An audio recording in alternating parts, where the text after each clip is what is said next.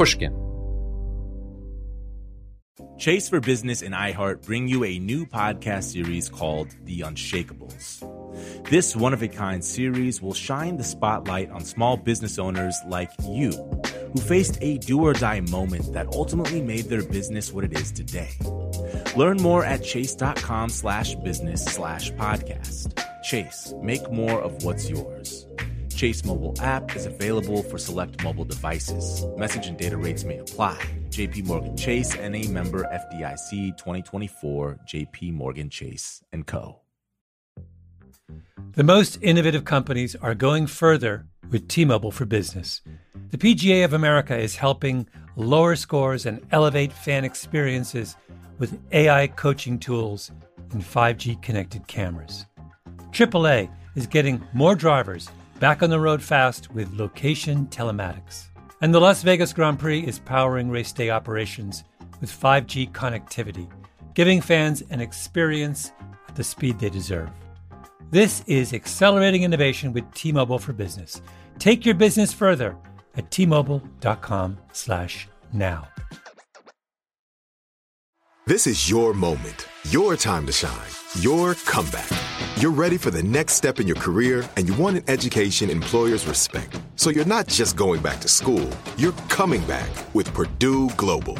Backed by Purdue University, one of the nation's most respected public universities, Purdue Global is built for people who bring their life experience into the online classroom. Purdue Global, Purdue's online university for working adults. Start your comeback today at purdueglobal.edu. From Pushkin Industries, this is Deep Background, the show where we explore the stories behind the stories in the news. I'm Noah Feldman. Today, some good news. The Ebola outbreak in the Democratic Republic of Congo seems to be coming to an end, finally. Since the outbreak started in August 2018, over 2,000 people have died. But now, infection rates are measurably slowing down. Plus, in other good news, a vaccine for Ebola is likely to get approved by the European Commission very soon. That means that there is now a potential prospect of substantial reduction of future outbreaks.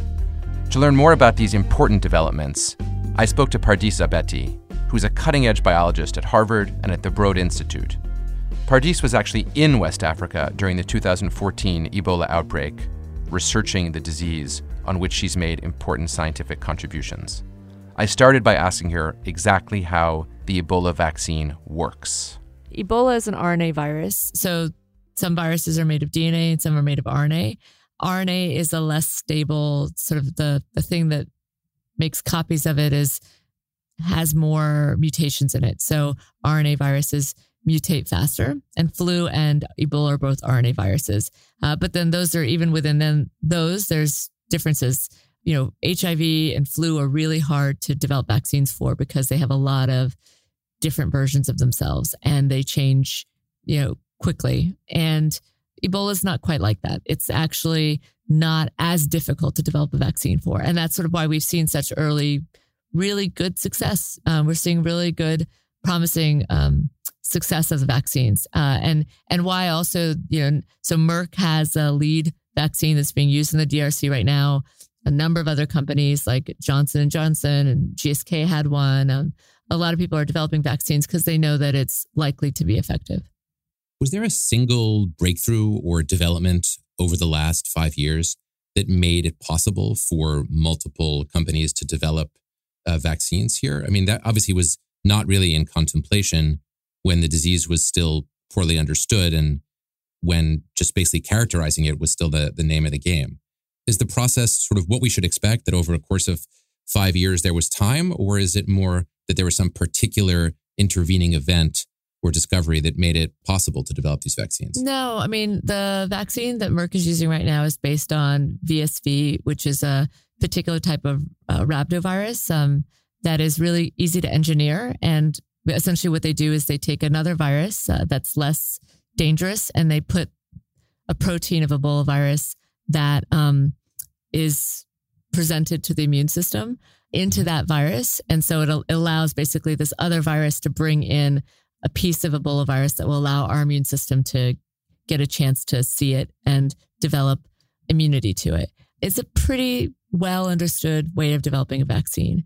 And other groups like Johnson & Johnson, I think, have one that are based on an adenovirus as well as another virus. So they have got some other things that they're doing to try to make vaccines even better. But even the very simple Merck-based vaccine that's based on just one virus engineered to carry a protein from Ebola is working very well. So I don't think that this is an instance like HIV or flu where we need to do something very fancy to get it to work. This was really more of a situation in which there was no need to invest that kind of money. I mean, I think one of the really big issues that we have in vaccine development in general is that there's no incentive for big companies to put in a lot of effort to develop vaccines for anything that might possibly be an outbreak. No financial incentive. You mean there's a strong humanitarian incentive, but you mean that there are for-profit companies and there's just not enough money to be made in a crisis. In the simplest term, yes. But you could also say, well, we don't know what the next big outbreak is, so we can't necessarily build vaccines for everything that might be possible.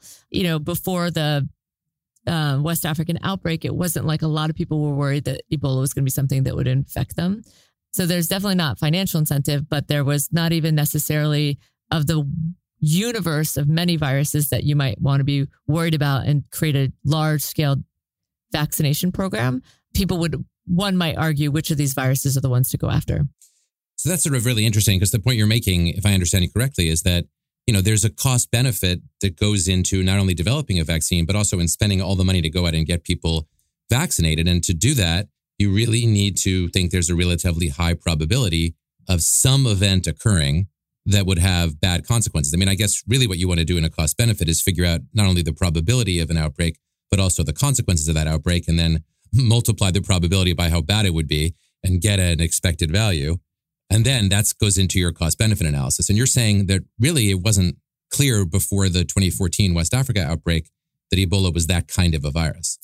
Yeah, I mean, obviously it was that kind of a virus, but was it more that kind of a virus than Machupo or Junin or hantavirus or Lassa virus? I mean, if there was a vaccine that would have that would kind of hit the buttons of being both a really big global sort of pandemic threat and also a public health crisis there, where developing a vaccine now would also help a lot of people.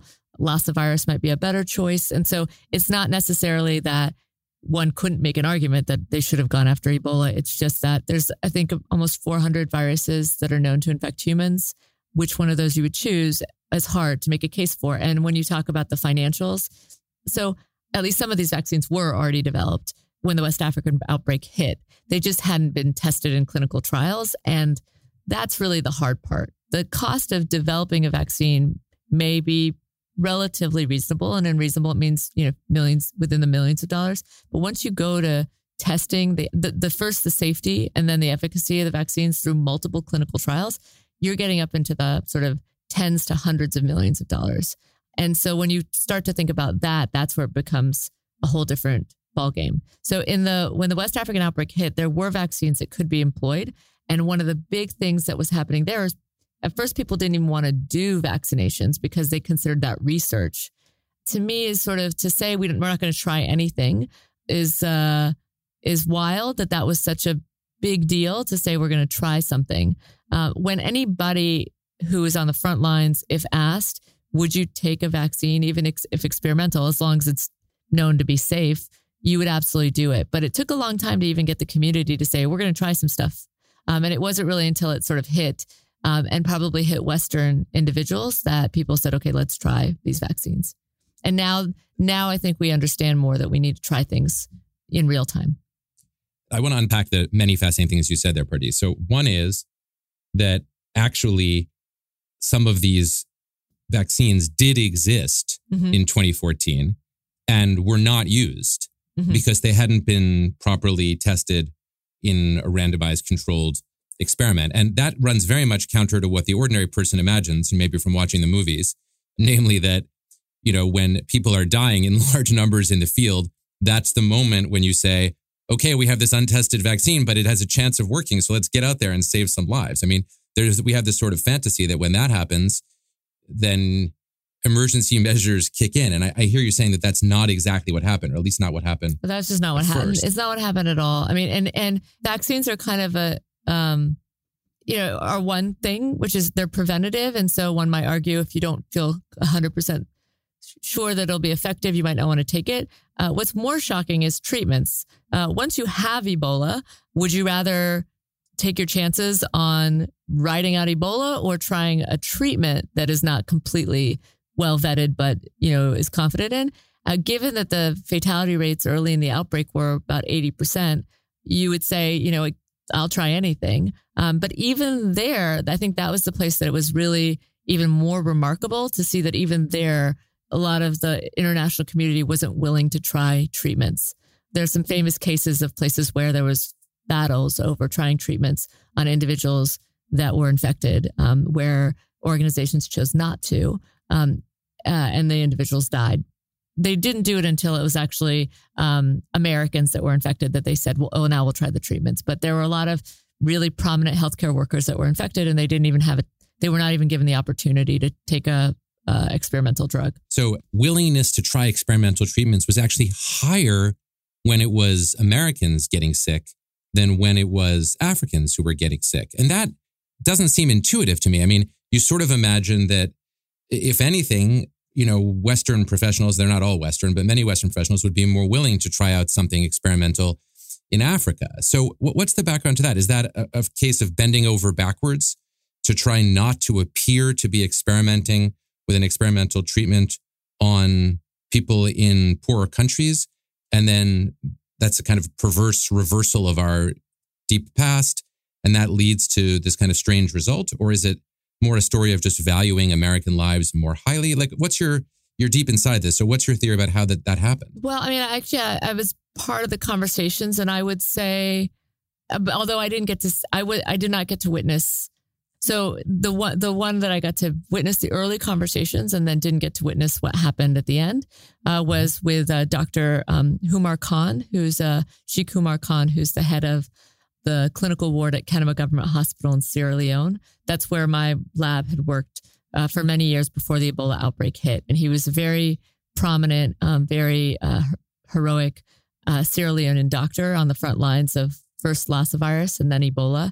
And a friend of yours. And a friend of mine. And he was infected. And it was actually the first time that the international community said, now we'll, so we were actually banging down the doors, trying to get experimental drugs and vaccines tested early in the outbreak. And that was sort of like, there was just like no discussion of that. No one even wanted to do it. And then finally, actually, when Dr. Khan became ill and people recognized he was very prominent and this would be, really devastating, there was discussions, but even there, it was interesting. So I think a lot of it has to do with the fact that they want to be perceived as testing on Africans. A lot of it is what if something goes wrong? What if he gets the drug and dies? Would they blame the drug? So I think a lot of it is around that political perception. And some of it is this idea that this kind of paternalistic view of like, we have to protect them. Them being Africans. Basically. Africans, yeah. They like, when I do ethical protocols in Africa, I've taken a lot of ethics courses. I got really invested in it because I wanted to understand how are we doing these things and thinking about how to do things ethically right. And there's a lot of like, we must protect them or we must be, they're vulnerable populations. We don't want to exploit them. But sometimes it's almost infantilizing the way we describe their ability to interpret it. And in the case of Dr. Khan, it was an extreme case of, in fact, he's more informed than I am to make this decision than even though I have an MD as well, he's still probably the most informed person on the planet to make a really good decision as to whether or not he should take this drug or not.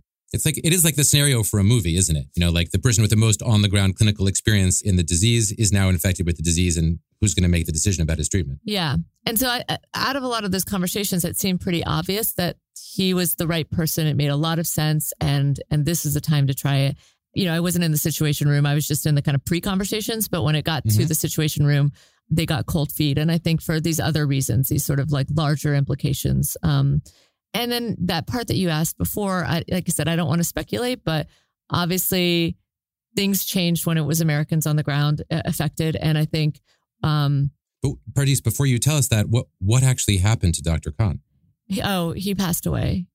He passed away. So they chose not, they ultimately chose, I mean, I just want to make sure that we get the depth of this. So there he was. And in the end, the relevant people in the room were not prepared to try the experimental treatment, and he died. Yeah. And the experimental treatment was at the site. So it was just, feet away from him. It was there. It was ready. It could have been used and it wasn't. And when they tried that treatment later on others? They took that exact dose and they gave it to two Americans, Nancy Werble and Kent Brandley, and they both survived. Wow. Yeah. So, I mean, one can never say with 100% certainty, but there's very, very strong reason to believe that had Dr. Khan received that treatment that was right there in the building with him, he would have lived. It definitely, that was the risk. I'm sure his family knows, and I know if he was never given the choice. If he was given the choice, right, he certainly would have rolled the dice with the drug.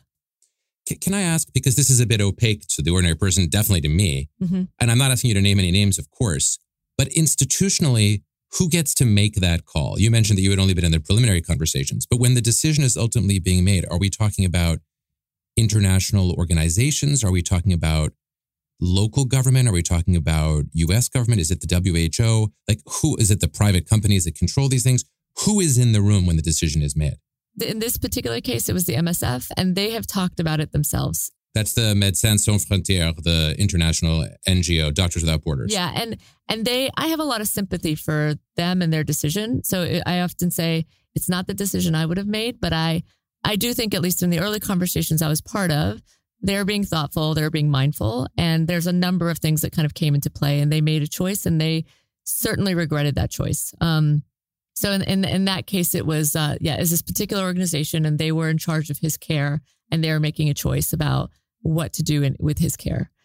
So I wrote a book called Outbreak Culture, and it talks about sort of what can become a toxic culture that emerges amidst the crucible of an outbreak. And mm-hmm. the reason I wrote it, and I wrote it with Lara Salahi, a journalist, a fantastic journalist, was that I'm not trying to blame a particular person. I have deep sympathy for MSF and deep respect for everything that they're trying to do. I'm trying to understand the kind of complexity of considerations that these meta organizations have amidst the suspicion and paranoia and perverse incentives that emerge in the middle of a completely banana situation. Is how do we make better decisions given the many, many complexities of an outbreak? In your book that you just mentioned, Outbreak Culture, you go through in a lot of systematic detail things that went wrong in the West African outbreak, in the response to the outbreak. Mm-hmm. And I'm wondering, as you look at the responses that are happening right now in the Democratic Republic of Congo, which is obviously a different geographical location, different political circumstances, do you think to yourself, oh my God, here we go again? Here are the mistakes that I just pointed out in a book, published just last year, mm-hmm. For everybody to see, like, don't do this wrong. Mm-hmm. People could die. And then those things are happening. Or maybe there are examples where there are lessons learned that you pointed out that are being taken into account, which would be a more optimistic way of thinking about it. Or maybe it's both. I would really love to hear from your perspective, how are we doing this time relative to the last time? The thing is, these books have been written time and time again. In fact, when Lara and I kind of talk about these are our recommendations, we actually don't give specific recommendations because so many people have given them before. What we try instead to do is to give a framework of how we should think about responding to outbreaks. And then specifically, we talk about organizational justice. The idea of organizational justice is that people believe that there's due process, there's a meritocracy, there's cooperation, there's transparency. And, I think we're getting better at recognizing that we need to work with the communities, allow them to understand what we're doing. But I'd say that there's a move towards that being important, but not necessarily that we've learned how to do it right, because there's still a challenge of getting people vaccinated when there's a lack of trust. A lot of the treatment centers are being burned down because we haven't effectively communicated with the communities in which we're working. And so we haven't given them a sense of organizational justice, even if we may be developing it ourselves. And how much of that is dependent on the government that's in play? I mean, in the case of Democratic Republic of Congo, you're working in a place that has a history of serious civil war, autocracy of a totalitarian type before the Civil War, disorder that arguably was even worse than the totalitarian dictatorship. It's not credible or realistic to think that the government would have, popular legitimacy as delivering justice. And in those places, definitely, where the outbreak is occurring. So given that, is it at all credible to even imagine that local people will say, oh, well, that might be true, but this international health organization that's looking to help us, they're, full of justice? Absolutely agree. And I think that that's a major issue, is obviously that in a society in which there's always been corruption and injustice, it's really hard to get anybody to believe in anything. At the same time, I don't like kind of pointing to that being an issue because it's so easy. We're so good at anthropomorphizing other cultures and sort of saying that's their problem, that's not us, that we don't look to see what we're doing, what we could be doing better. And essentially we kind of throw everything up to, oh, those are corrupt governments. So, so there. But ultimately, I witnessed it personally. We are bad actors ourselves. We can be. What's an example of where you saw we, in the sense of, by which I assume you mean the international community of scientists and healthcare workers who are trying to help? Mm-hmm. What's an instance where you saw that we being bad actors? Oh, I mean, a million different ways. And again, I'm not going to name any names, but I'll say that, please don't. There are a number of people there in the West African outbreak that were all, we actually saw public fighting between number of major international organizations. People were trying to throw other people out because they wanted to be the ones to do the first diagnosis or get the first paper out, or we got kicked out of multiple sites. I got kicked out of participating. They said, you have no business being here. And so there you are on the ground, the person who's been doing the most groundwork in the field scientifically for the previous several years. And they're like, leave. We don't want you here. Yeah, my team was told to leave. They were told we're not to return. We had no business here. And, our colleagues were the only ones doing diagnosis.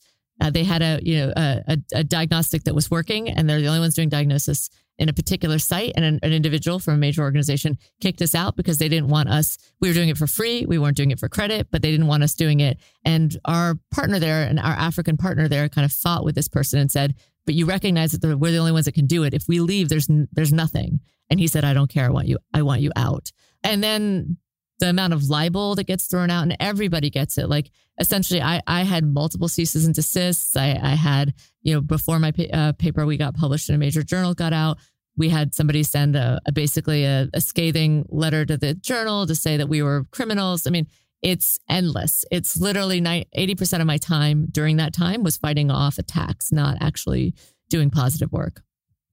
I mean, it's genuinely astonishing. I mean, you and I have spoken about this a little bit before, and so I know a little bit about it. But what you're describing is something really, really pervasive of competition under conditions of outbreak for credit, and for, I guess, the point of the credit is to get future funding.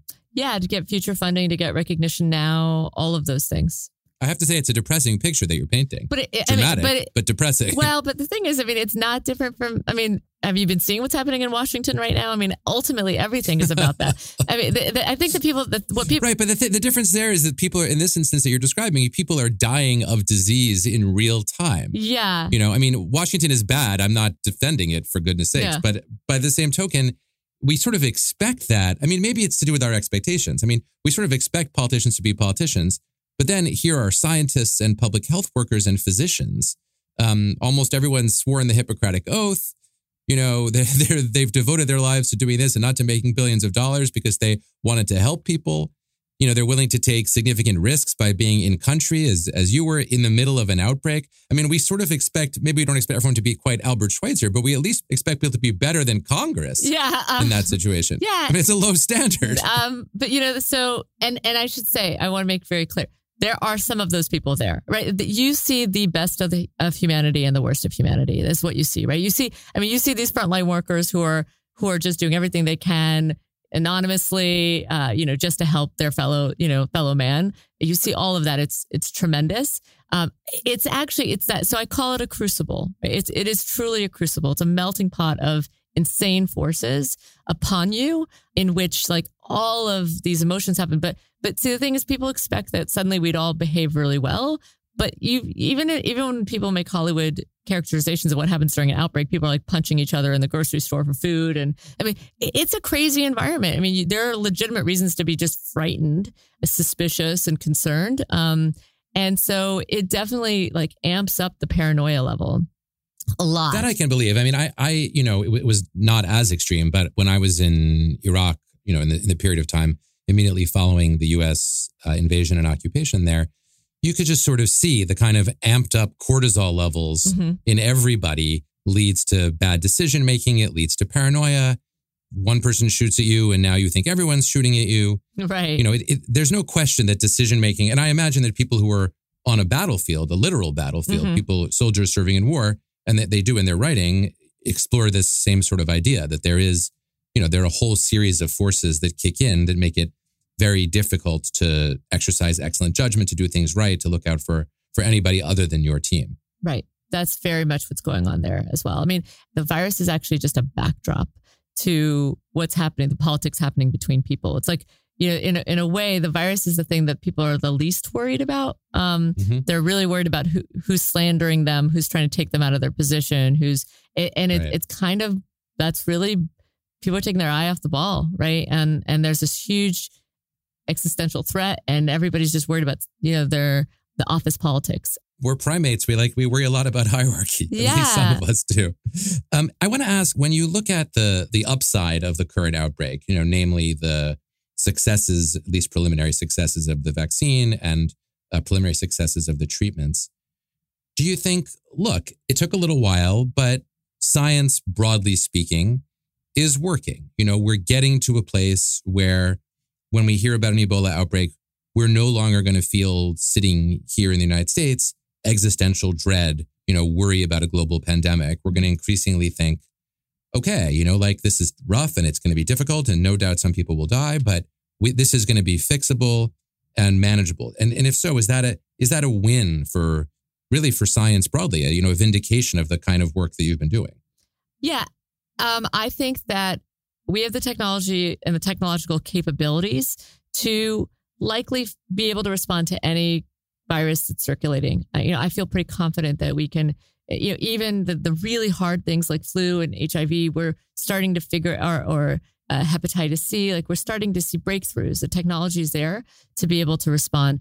I think the thing that's still looming is, one of the reasons why flu is such a concern is that, the Spanish flu of 1918 was able to likely, estimated to have taken out 25 million people in 25 weeks. We're still not moving fast enough where a significant percentage of the world's population might not die if a new outbreak came out that we weren't ready for. And so it's one of those places where we actually have all the technological capabilities to make this move faster, but we just need to put the resources behind making it possible to move fast enough to be ready for any threat. It's why folks like Bill Gates are on the front line saying, this is the thing I'm most worried about. In the history of humanity, infectious diseases have been one of the most major killers. They're really effective at doing what they do. And we're not even talking yet about the fact that there's such a thing as suicide biobombers. There's such a thing as biothreats. You may have an index case who doesn't want to be found. And that changes everything as well, right? So when we talk about bad actors, we're talking about bad actors who just want a paper. What about the bad actors who are actually trying to spread the virus and infect as many people as possible? So we have to be ready for that, the rise of deviant culture and the power that we can give them. I hear two different messages in there and I want to disentangle them, because I hear an optimistic message that says, we've really made scientifically, I should say you, but you, the scientific community who work on this, really have made huge strides in studying and responding to viruses. And in that sense, it sounds like you're saying that the danger of global pandemic as sort of high on the list of things that could go very wrong for the world, which was certainly in the curriculum that I was taught as a kid, is declining relative to some of the other threats, which say are still there, like global warming, which, the topic for another day, but we don't have all the answers there. But it sounds like you're saying in an optimistic way that when it comes to the threat of pandemic by virus, that we're actually in a way better place today than we were even a short time ago. But then at the same time, I also hear you saying that because of speed and the danger of terrorists intentionally spreading a disease and hiding index cases, that actually that danger remains about as pressing as it ever was. So am I hearing you right? Which is it? I think both can be true. I mean, I think that's right. That the same science that made it possible for us to have a vaccine for Ebola very, very quickly and to be able to launch it and have it be very effective is the same science that makes it possible for one to synthesize Ebola and for people to understand how it works and how it goes forth. So we are in that point where we have the capabilities to do tremendous good, but we have to be very committed and we have to be very collaborative and we have to move forward so that we navigate very treacherous waters. I can only tell you that it makes me feel a lot better to know that you're out there working on that, Pardis. So go forth, please, and solve some more diseases while you're at it, and we'll all be extremely grateful. Pardis, thank you so much for your time. I really appreciate it. Thanks, Noah. It's always a pleasure to talk to you.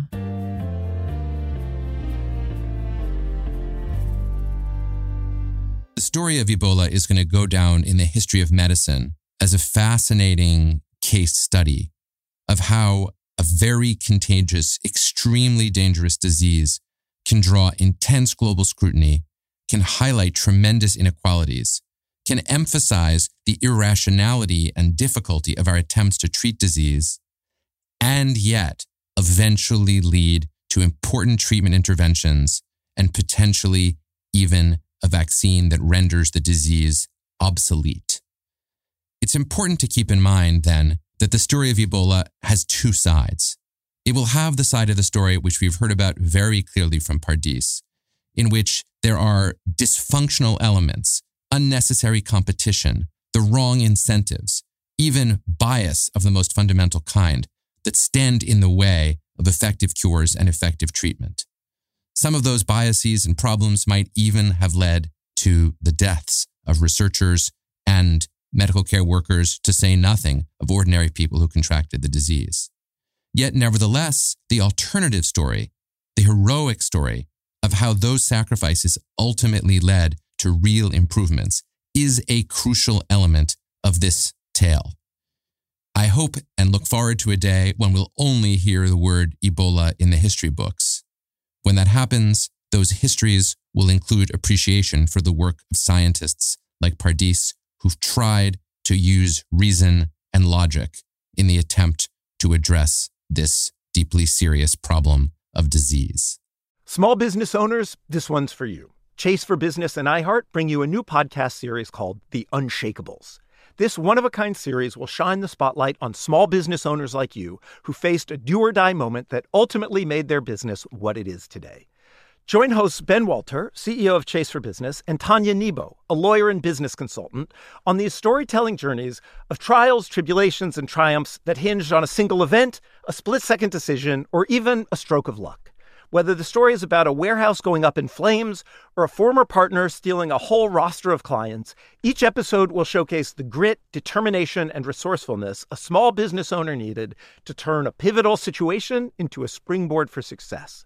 Listen to The Unshakables now and learn more at chase.com/business/podcast. Chase, make more of what's yours. Chase mobile app is available for select mobile devices. Message and data rates may apply. J.P. Morgan Chase Bank, N.A., member FDIC. Copyright 2024, J.P. Morgan Chase & Company. The most innovative companies are going further with T-Mobile for Business.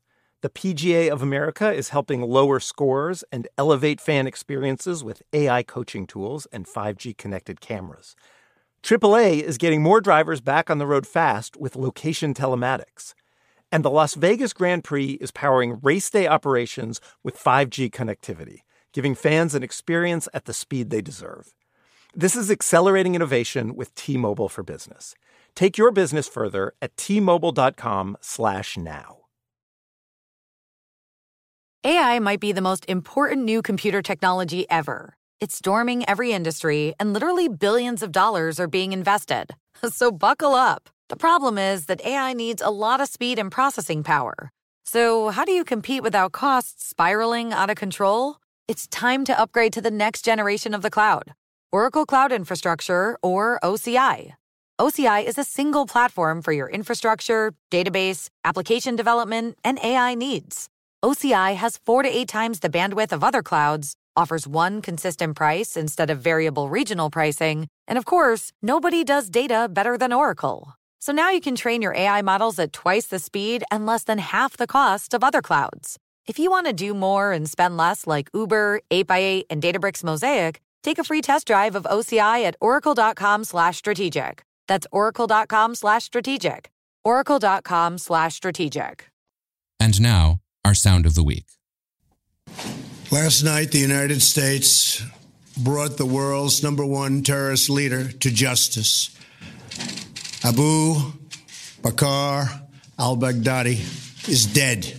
That's President Donald Trump, of course, last Sunday, describing a military operation that is arguably one of the most significant of his presidency, the one which led to the death of the leader of the Islamic State, Abu Bakr al-Baghdadi, the self-declared caliph of the organization that managed to conquer substantial amounts of territory in Syria and Iraq, and along the way combined an extraordinary capacity to murder, to rape, and to kill, with a remarkable ability to attract followers from around the Muslim world who came to the Islamic State with the aspiration of participating in a millennial, idealistic, and to them, utopian community.